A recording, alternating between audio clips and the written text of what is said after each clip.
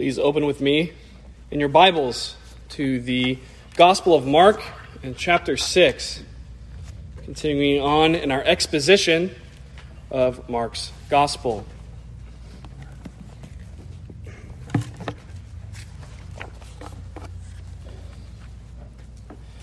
Mark chapter 6, we'll be picking up in verse 35 and going through verse 44. Please join with me in prayer.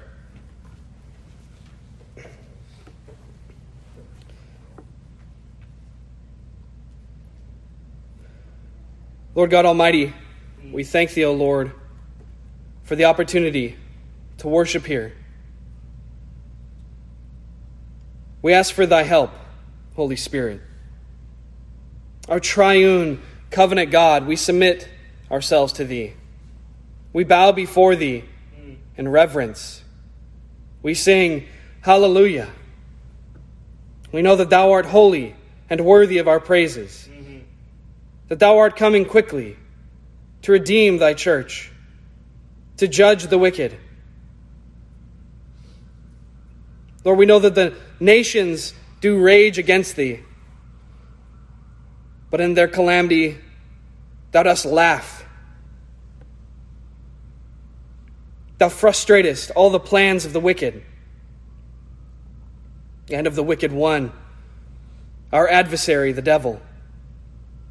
The Lord rebukes Satan.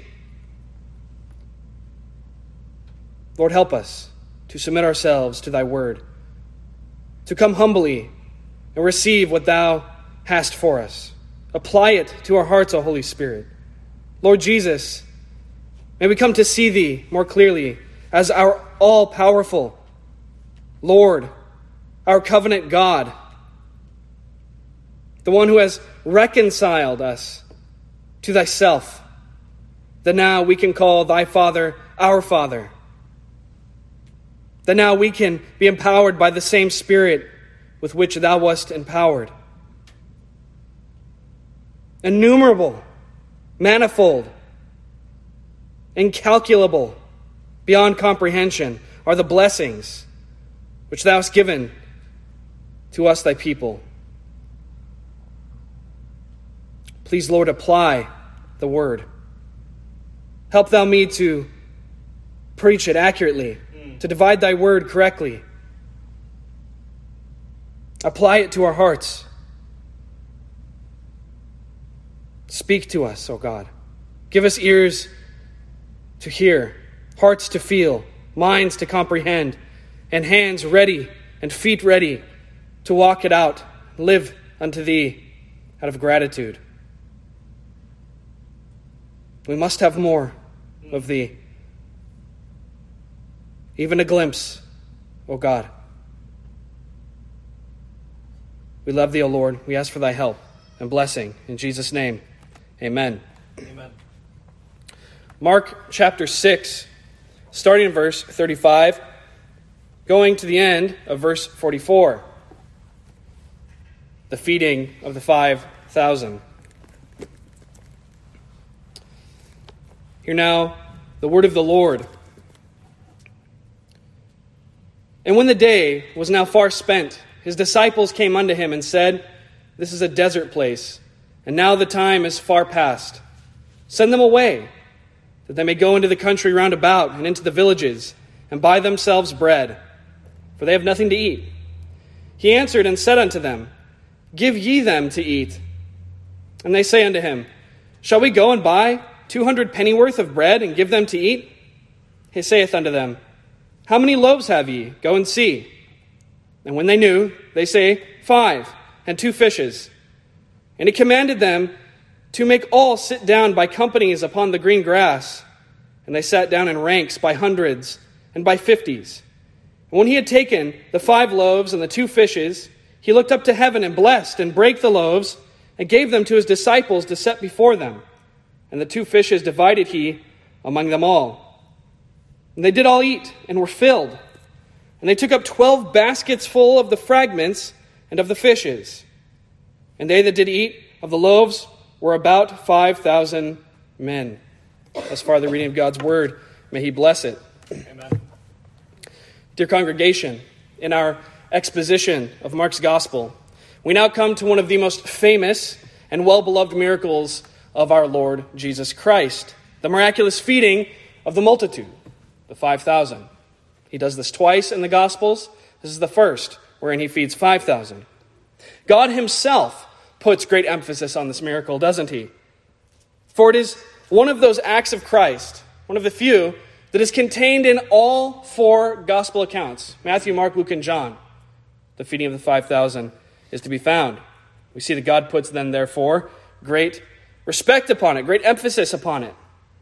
Now let us recall the context. A great multitude has been gathered unto the Lord Jesus Christ. They were desperate.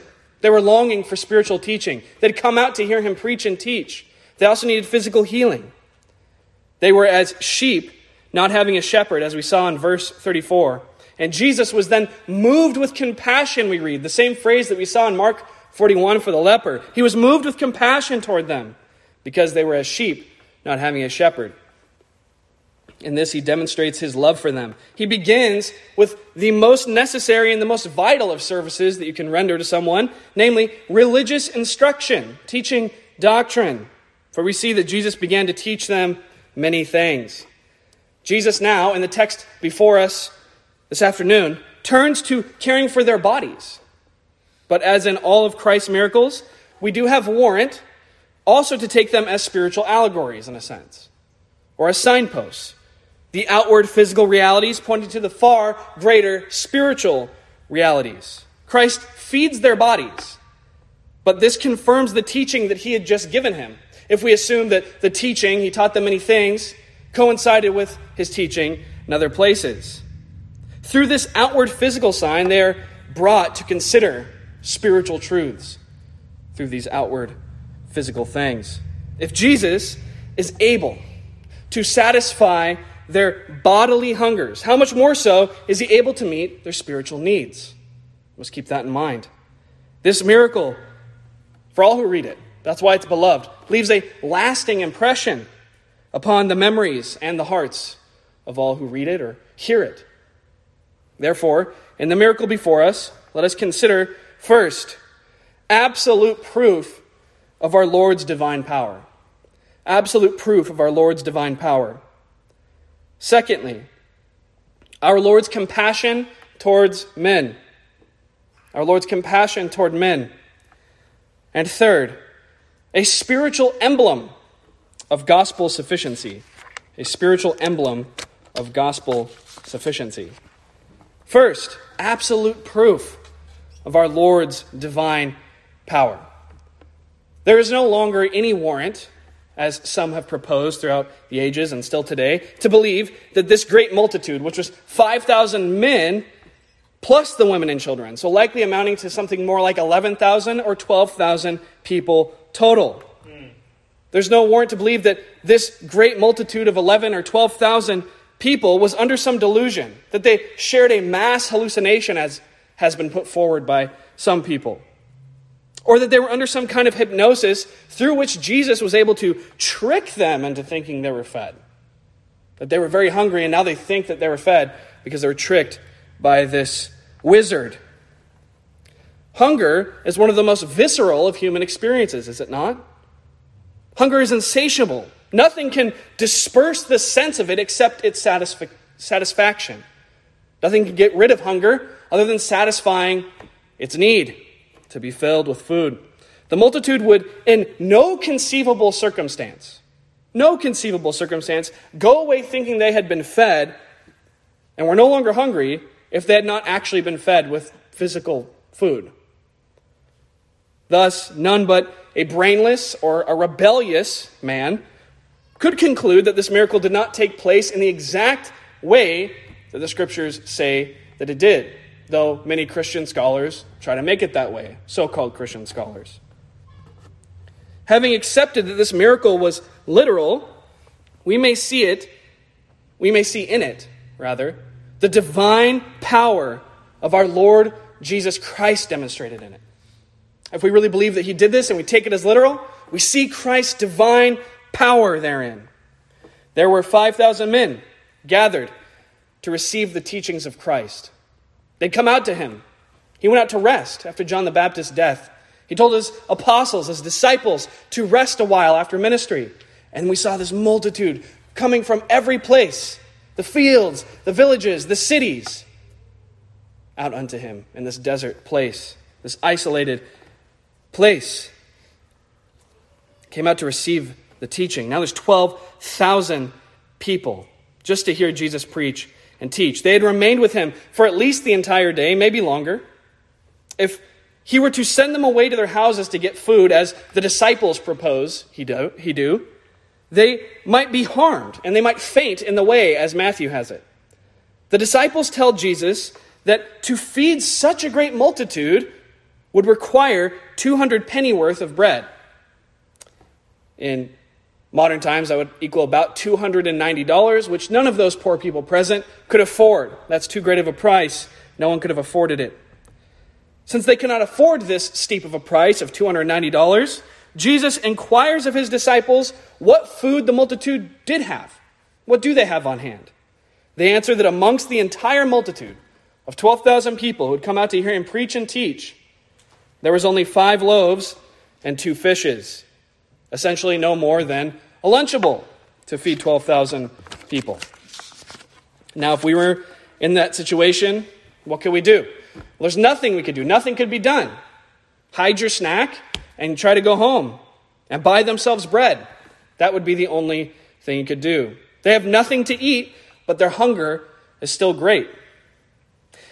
Shall their souls be fed and their bodies starve? Jesus would confirm his divine authority in his teaching by demonstrating his divine power and doing what is actually impossible. To satisfy the hunger of such a great multitude of people with so small a portion of food as 5 loaves and 2 fishes would be manifestly impossible without the supernatural multiplication of the food. It would be absolutely impossible. This is a clear testimony, a clear proof of Jesus' divine creative power. This was a miracle that no magician, no imposter, or false prophet would ever have attempted or could ever have accomplished. We recognize that we do indeed have some clownish men among us, false prophets like Todd White, entire movements of damnable teachers like the New Apostolic Reformation, mega churches, falsely so-called churches like Bethel and Redding, California, that wickedly deceive people by telling them that they could be healed, falsely healing people on stage, taking a leg, pretending that one is shorter than the other, pretending to heal it, to get people's money, people's hearts. They will feign to cure cancer on stage, these clowns. They'll destroy a family's life, if you recall a couple years ago, by telling them they could raise their infant from the grave. But none of these imposters, none of these devils would even dare to undertake a miracle like this. Such a miracle is reserved for our Lord Jesus Christ. Amen. That's it. Only the hand which created the world ex nihilo, that is, out of nothing, as we read in Genesis, could create a feast for 12,000 people from a snack. Yet, this is the mighty work which our Lord actually did perform. He actually did perform it. And by performing it, he gave conclusive proof that what? He was God among us. Here, Jesus called that into being, which did not before exist. He provided visible, tangible, material food for 12,000 people out of a supply which in itself could not even feed 15. Surely, we must be blind if we do not see in this the hand of him who provideth food for all flesh, as we read in our call to worship. The one who made the world and all that is therein. Because to create is the peculiar prerogative of God. The scriptures manifestly declare that God alone is the creator of all things, and that the second person of this divine Godhead was he through which all the world was created. with the Bible's opening words. In the beginning, God created the heaven and the earth. We turn to the opening of John's Gospel, where we read, in the beginning was the Word, and the Word was with God, and the Word was God. This Word is later said to be Jesus of Nazareth, the Christ, the eternal Son of God, God himself manifest in the flesh, as 1 Timothy 3:16 says. We read in John 1:3, all things were made by him, by Jesus. And without him was not anything made that was made. Paul says in Colossians 1:16, by him, that is, by Jesus, were all things created that are in heaven, that are on earth, that are visible and invisible, whether they be thrones or dominions or principalities or powers. All things were created by him, by Jesus, and for Jesus. The scriptures are manifestly clear. Jesus, the eternal Son of God, is the creator and sustainer of all that exists. Jesus is the God who created the heaven and the earth.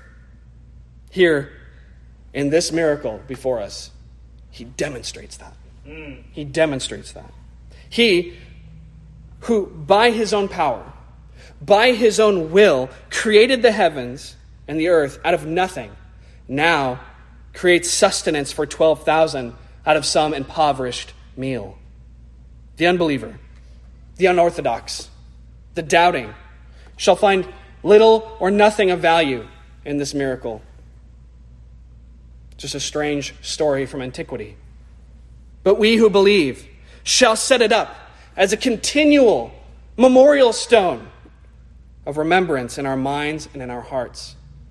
A miracle is an act over and above that which naturally occurs in the normal order of things. And thus, a miracle always gives evidence of the omnipotence, that is the all-powerfulness of the one who does them. Hence, God alone can be the author of true miracles. Let us then, dear believers, cling to Jesus Christ as our Lord and as our God. If we confess that Jesus is our Savior, which we do, if we confess that Jesus is our Savior and that he is God Almighty, guess what? We can confidently profess and trust that our Savior is what? An almighty Savior. Jesus is an almighty Savior. Amen? Amen. He will truly save. He will fully save. He will powerfully save all we who trust in him. Amen. When we consider our soul's enemies, our own sin, which clings so closely to us, drags us down to hell, as it were, drags us through, as Bunyan said, the slough of despond and despair. The devil, which prowleth about, firing his fiery darts at us, seeking to destroy us. The world, with all of its fleeting lusts and temptations, which seek to draw us away from our profession. Then when we see these enemies, we do have much reason, much cause for fear and trembling, if that's all that we look at. But when we recall, through this and other miracles, all of the miracles, that the keeper, capital K, the keeper of our souls is the divine and all-powerful Lord Jesus Christ, then, dear believer, we are filled with great comfort and confidence.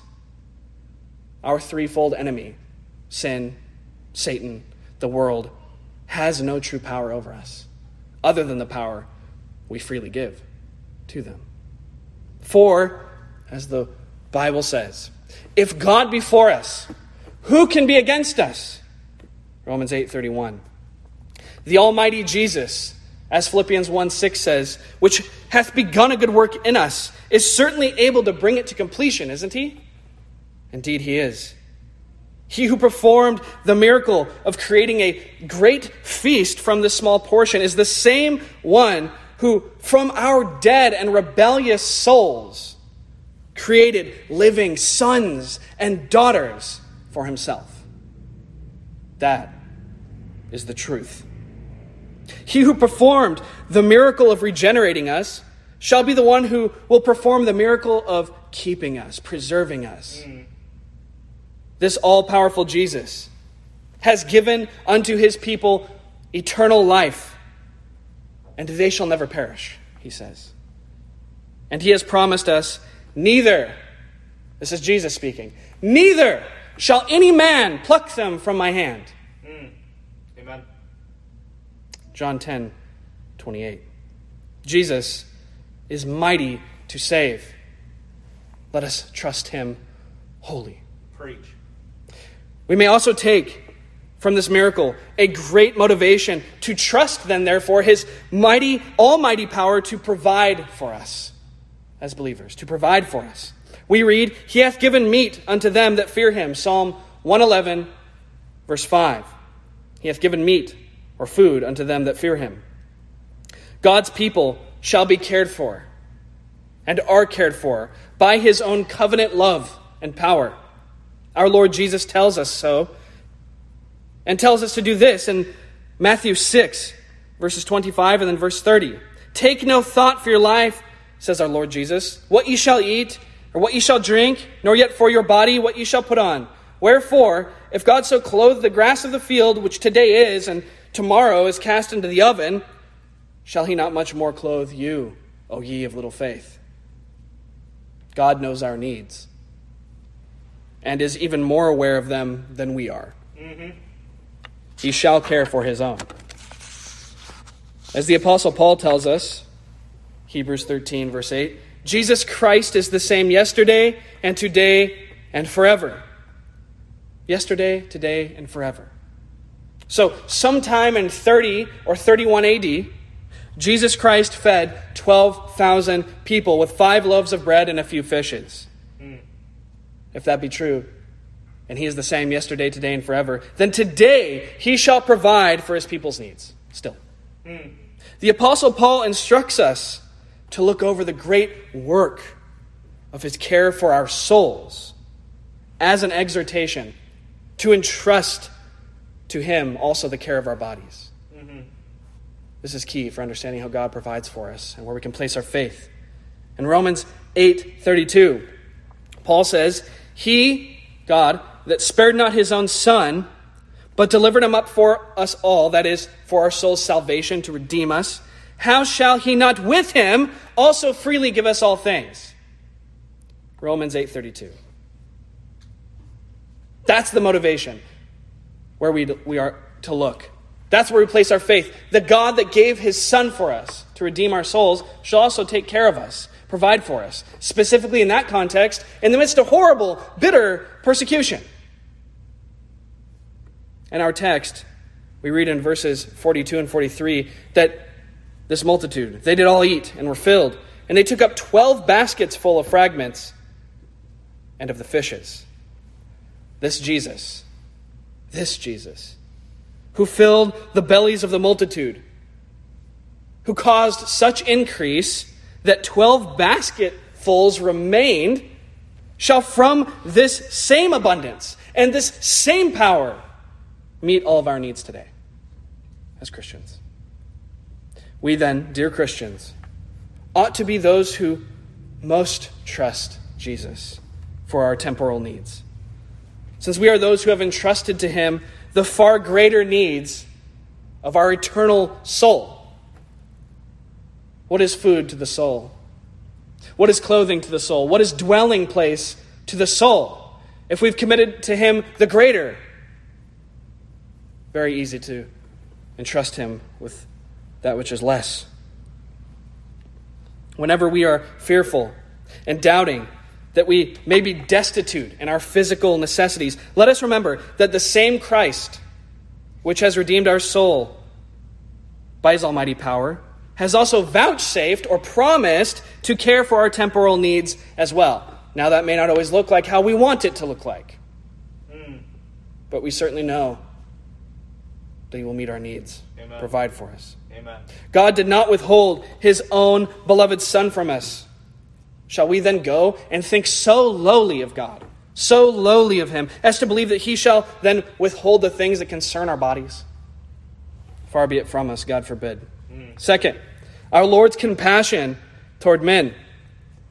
Notice the insensitivity and the unconcern of the disciples here. Verse 35, 36, the disciples say, "This is a desert place, and now the time is far past." So, this is out in the middle of nowhere. It's been a long time, is what they mean by that. "Send them away, that they may go into the country round about and into the villages, and buy themselves bread, for they have nothing to eat." So the disciples here recognize the dire situation. Here's their solution. Disregard it. Get them out of here. It would be too much work to find a way to feed this multitude. We don't even have enough money. Where are we going to go? So the disciples harshly propose to send the people away fainting with hunger, that they might go and buy themselves bread. It is recognized by them that the people have nothing to eat, that this is a problem. But instead of trusting that Jesus has the solution, as he always does, and then coming to implore him to solve it, they come up with a hopeless solution of their own. Yep. Let us not. They turn to the arm of the flesh, buy themselves food. Man desires to meet his own needs. That's man's pride. Jesus, what does he do? He both rebukes and instructs them. He tells them, "Give ye them to eat. Give ye them to eat." I was just kind of read over that for most of my Christian life. Didn't think much of it. But it is strange. Why is he telling them to give them something to eat? Give ye them to eat. It's a rebuke. They should have come to him and asked him to help the people. That's what they should have done. But instead, they come to Jesus and tell him to send the people away. They're going to help him out, help him solve this problem. To teach them that they ought rather to do all that they can to care for those in need, Jesus then tells them to provide the people with food. This must have served as a rebuke. It must have shamed their insensitivity and their sloth. Jesus then turns to instruct them by example. Taking the 5 loaves, taking the few fishes that he told his disciples to go get from the people, he then, in verse 41, looked up to heaven and blessed and brake the loaves and gave them to his disciples to set before them. The people are fed. Their hunger is satisfied, and 12 baskets of leftovers remain. His disciples ought to have first seen that the people had a need. Then they should have gone among them to see what food they did have. Then they should have come to Christ with that small supply of food. And in faith, they should have asked him to bless the food and meet the needs of the multitude. But they didn't do any of those duties, did they? Send them away. By this time, they knew his divine power. I give them a little bit more slack, the disciples, earlier on in the Gospels. They've seen enough at this point. The dead had been raised, the sick healed, storms stilled with one word. Good faith would have believed that Jesus could also multiply this food and feed this people. Good faith would have gone to Christ, knowing that he had a solution. Jesus gives the food to the disciples. Also, this is important, that they might learn to get all their supply from ministering to people in the future directly from him. He's the one that gives the increase. He's the one that multiplies, and then he breaks it and gives it to the disciples to give to the peoples. We ought to also remember that. That could be a sermon in itself. The disciples indifferently discounted the needs of the people, but Jesus blesses the bread and distributes it to them all, meeting all their needs. Our Lord Jesus is the same in compassion and love for his people as when he passed by Moses in the rock and proclaimed, the Lord God, merciful and gracious, long-suffering and abundant in goodness and truth. Exodus 34:6. We know that many of the multitude came to him, not out of faith and love, but from some other impure motive, out of curiosity. Here's a strange healer out in the desert. Let's go see him. Or that they might have their physical needs met. He can give us bread, he can give us food, he can heal my bones. Because Jesus said to some of them after, in John 6, verse 26, Verily, verily, I say unto you, ye seek me, not because ye saw the miracles, but because ye did eat the loaves and were filled. So he's saying, I recognize you guys are still coming out to me. Many of you are here simply to get food, and that's it. Simply to have your physical needs met. Yet even so, even though Jesus knows this, Jesus is still compassionate to them. If anyone had a right to send these beggars away, it was Jesus, but he didn't. He didn't. He's compassionate to them. He satisfies their hunger. He cares for their physical needs. The sweetness of Christ's doctrine, that he is the kind, humble, and meek Savior, is adorned by the tenderness of his care for the human body.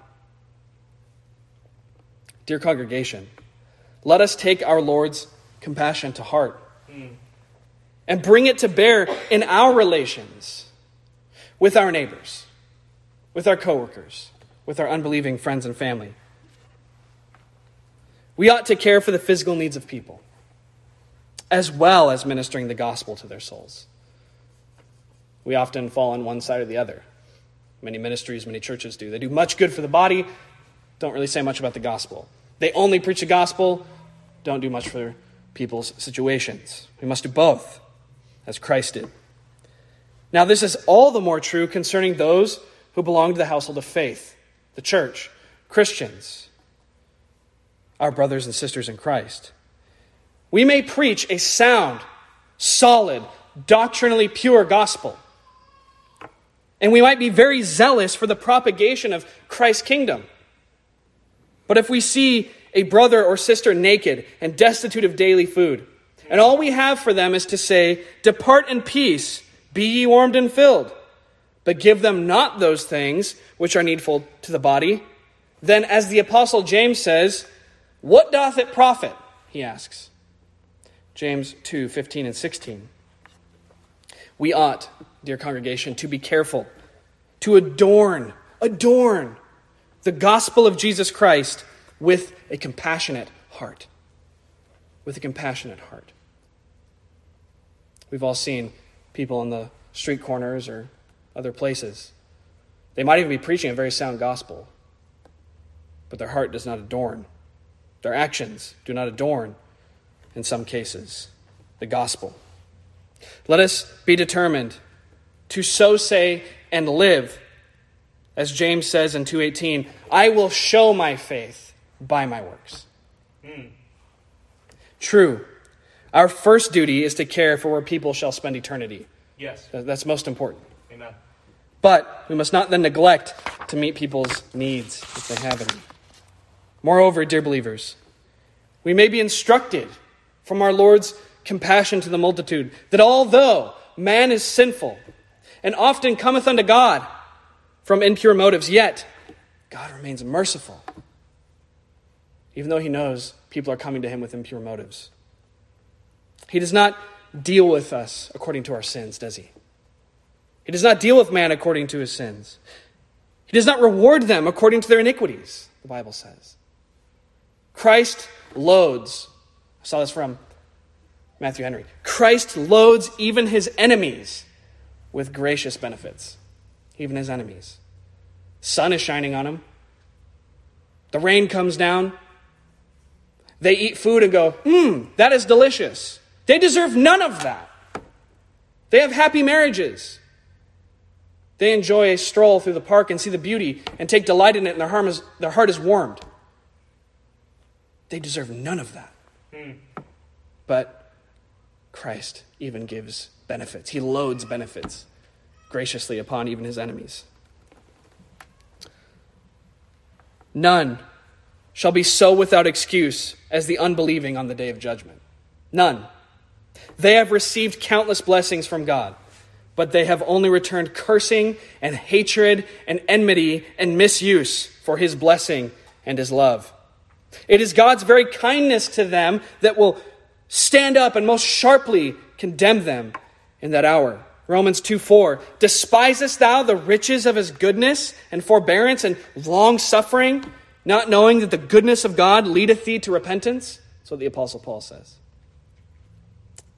In all his dealings with men on earth, Jesus showed himself one that delighteth in mercy, as Micah 7:18 says.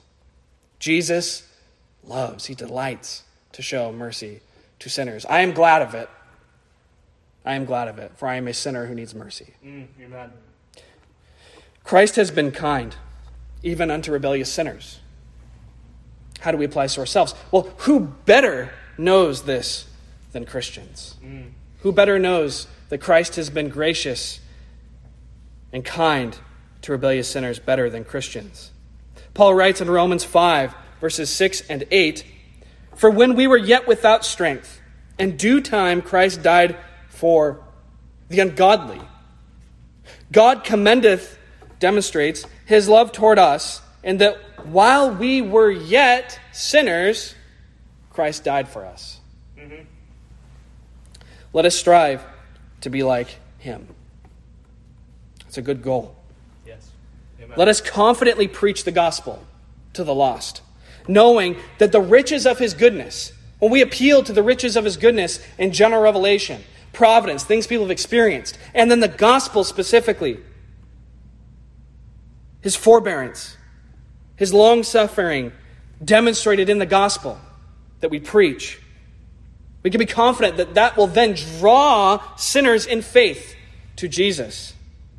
And there they shall cast themselves, just as we did, upon him in faith unto salvation. Even we, Christians, who oftentimes see ourselves as the worst sinners to ever live. If you know your heart, if you ever look in there, you'll see it. Yep. Even we who know ourselves to be so wicked could be saved by so kind and merciful a God, so too can any and all who come to him in faith. Any and all. Calvinist or not. That is true. We who have tasted and seen ought to be active in urging others to taste and see. Urging others to taste and see. With Paul, we can say, the love of Christ constraineth us to preach the gospel to lost sinners and love him who first loved us. In this miracle, we also see, third, a spiritual emblem of gospel sufficiency. A spiritual emblem of gospel sufficiency. We do not believe that there can be much doubt that our Lord Jesus Christ's miracles have a deep figurative meaning and also teach us great spiritual truths. But they must be handled reverently and discreetly, right? Care must be taken that we do not, as did many of the early church fathers, and even as many of our own beloved Puritan forefathers and Baptist forefathers did, see allegories where the Holy Spirit meant none to be seen. We must be careful of that. However, I agree with J.C. Ryle, I agree with Matthew Henry, that if there is any miracle at all in the New Testament which has a manifest figurative meaning, in addition to the plain lessons which may be drawn from its surface, it must certainly be the one now before us. It must certainly now be the one before us, the feeding of the multitude. Why then does this hungry multitude, what then does this hungry multitude in the wilderness allegorically represent to us? We can see it as an image, as an emblem of all mankind. All of humanity is a large assembly of perishing sinners, famishing in the midst of a wilderness world. All have sinned and come short of the glory of God, says Paul in Romans 3:23. Every human being, by nature, lies cold and dead in trespasses and sins, according to Ephesians 2:1. They lay there unable and unwilling to come to God. They're at enmity against God, as Romans 8:7 says. Of this mass of humanity out in the wilderness of the world, there is none righteous, no, not one. There is none that understandeth. There is none that seeketh after God.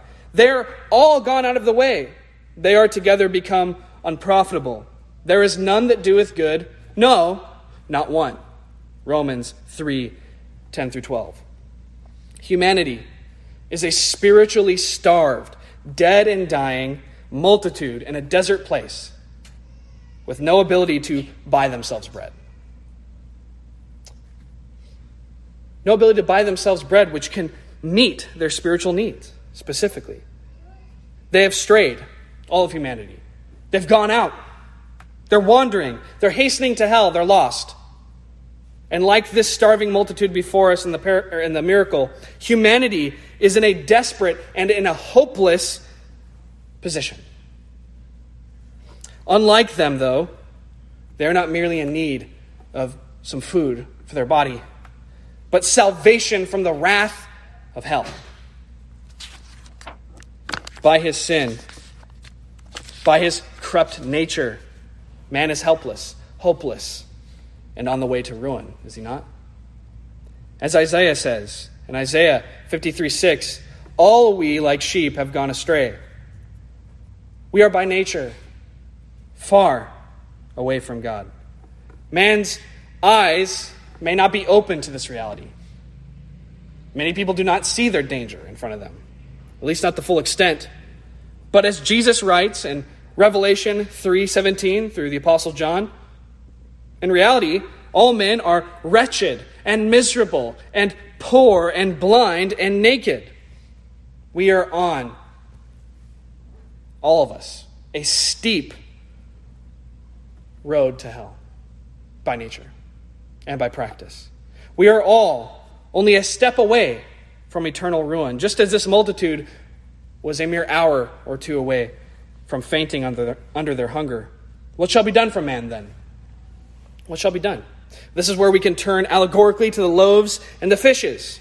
On their own, these 5 pieces of bread and a few fishes were utterly inadequate to meet the needs of the multitude. But by a divine miracle of Christ, they are made sufficient to feed upwards of 12,000 people. These loaves and these fishes are a spiritual emblem of the doctrine of Christ crucified. A spiritual emblem of the doctrine of Christ crucified for sinners. In them we may see, allegorically, Christ Jesus broken and distributed to them as a vicarious substitute, making atonement for them and for their sins by his death on the cross. Just as it seems foolishness unto the world to pray over a few loaves and some fishes, and then break them apart in hopes of feeding 12,000 people, what could be more absurd? So too the doctrine of Christ crucified was unto the Jews a stumbling block, and unto the Greeks foolishness. So says Paul in 1 Corinthians 1:23. Indeed, to all perishing sinners, Paul says, the preaching of the cross is foolishness. 1 Corinthians 1:18. The weakness and the inadequacy of the small supply to be able to feed so great a multitude is evident to the natural man. Again, as we said, if all we had was a few loaves and a few fish, and we had 12,000 people in front of us ready to eat, don't even bother. Of course, we can see that this is weak and inadequate. To the unbelieving, the sacrifice of Christ also seems utterly weak and foolish. What? They say? A slain Savior? A crucified Messiah? A dead and buried God? I cannot accept such teaching as that. If I cannot have heaven at my own hands, but must resort to so weak and despised a Savior, I should rather not have heaven at all, says the proud sinner. We read that those who ate of the bread were filled. So too are those who believe upon Christ, those who receive the gift of salvation by grace through faith, filled with the saving benefits of Christ. They have come to Christ in their need. They have said, if thou wilt, thou canst make me clean from all my stains, from all my sin. They, in boldness, that is believers in boldness, have come to the throne of mercy and have said, Lord, I believe, help thou mine unbelief. They have heard Christ speaking into their souls, I am willing, be thou clean. Thy faith hath made thee whole. Go and sin no more. They believe, that is Christians, that by Christ Jesus' grace, one day he shall say unto them, well done, thou good and faithful servant. Enter thou into the joy of thy Lord. Dear congregation, that we, who have been such sinners, who have so robbed God of his glory, have so spurned his love, have so utterly undone ourselves, making ourselves poor and hungry and blind and naked, could be redeemed by the blood of Christ. Could be redeemed by the blood of Christ, could be filled with the Holy Spirit. That we, sinners by birth and sinners by practice, could be filled by Jesus. By Jesus, who is true bed for our souls indeed. That we could be called, dear congregation, ambassadors for Christ. Ambassadors for Christ. That we could be sent out into a dying and spiritually starved world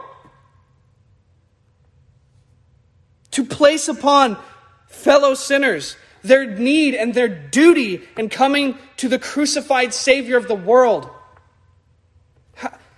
How can it be? How can we even speak such words? How can these stammering lips do such a thing? How then shall we live? How then shall we love him who so loved us? We have eaten the loaves, dear congregation. We have consumed the fishes. We have eaten the body of Christ and drank down his blood, who is our very life. Christ has said in John 6:32 and 33, my Father giveth you the true bread from heaven. For the bread of God is he which cometh down from heaven and giveth life unto the world. O Lord, we reply, evermore give us this bread. Where can we find it? I am the bread of life, Jesus says. He that cometh to me shall never hunger. He that believeth on me shall never thirst. I am the living bread, which came down from heaven. If any man eat of this bread, he shall live forever. And the bread that I will give is my flesh, which I will give for the life of the world. Verily, verily, I say unto you, except ye eat the flesh of the Son of Man and drink his blood, ye have no life in you. Whoso eateth my flesh and drinketh my blood hath eternal life, and I will raise him up on the last day. For my flesh is food indeed, and my blood is drink indeed. He that eateth my flesh and drinketh my blood dwelleth in me, and I in him, as the living Father hath sent me, and I live by the Father. So he that eateth me, even he shall live by me. This is that bread which came down from heaven, not as your fathers did eat the manna, and are dead.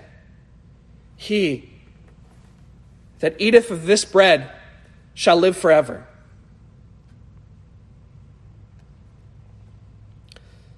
The unbeliever would gladly eat of the bread that benefits his temporal life, but he despises to eat the true bread from heaven, the bread which is able to give him eternal life. The unbeliever will rather labor for the meat which perisheth. He despises that meat which endureth unto everlasting life, which the Son of Man shall give. Yet still, dear congregation, Christ crucified has proved to be bread of God, which cometh down from heaven and giveth life to the world. even so, in spite of man's unbelief. The doctrine of the cross has been abundantly met with believers. And it has abundantly met the spiritual needs of mankind wherever it has been preached. Thousands, millions of every rank, age, nation are witnesses that it is the wisdom and the power of God, not the foolishness of man, but the power of God. They have eaten it, and they have been filled. They have found it meat indeed, and drink indeed. The gospel, dear congregation, by the almighty power of Jesus, shall always find needy sinners, ready to be filled, willing and eager to graciously partake in eternal life. In closing, dear congregation, let us see what hope we might take from this miracle. What spiritual, what practical lessons, what comfort, what strength, what joy. The same Jesus that was so willing to show compassion to this starved multitude, to teach them the way to everlasting life in himself, and even to meet their temporal needs, is the same Jesus which reigns exalted in heaven, interceding for us at the right hand of his Father. This is the same Jesus who has given us his Holy Spirit to guide us, to empower us, to sanctify us, to keep us, and to bring us safely into glory through death's dark valley. This miracle teaches us many things, but I think it certainly teaches us the truth of the Heidelberg Catechism, where we are asked, "What, dear person, is thy only comfort in life and death?" Answer, that I, with body and soul, both in life and death, am not my own, but belong unto my faithful Savior, Jesus Christ, who with his precious blood hath fully satisfied for all my sins, and delivered me from all the power of the devil. Yes. And so preserves me, that without the will of my heavenly Father, not a hair can fall from my head. Yea, that all things must be subservient to my salvation. And therefore, by his Holy Spirit, he also assures me of eternal life and makes me sincerely willing and ready henceforth to live unto him. I think that's one thing, certainly, that can be learned from this passage. Dear congregation, if nothing else, let us cling to Jesus. Cling to Jesus more desperately and more faithfully. He, thy Jesus, dear Christian, is mighty to save, and to save completely. Amen. Let us pray.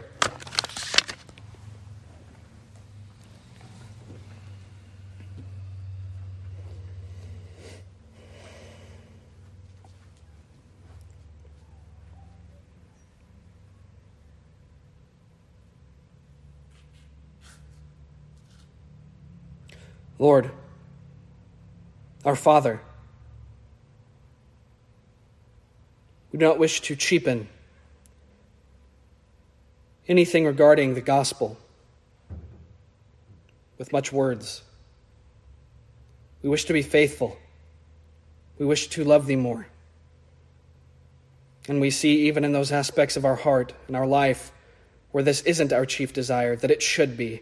And we ask, thou wouldst fully bring our hearts into love with thee.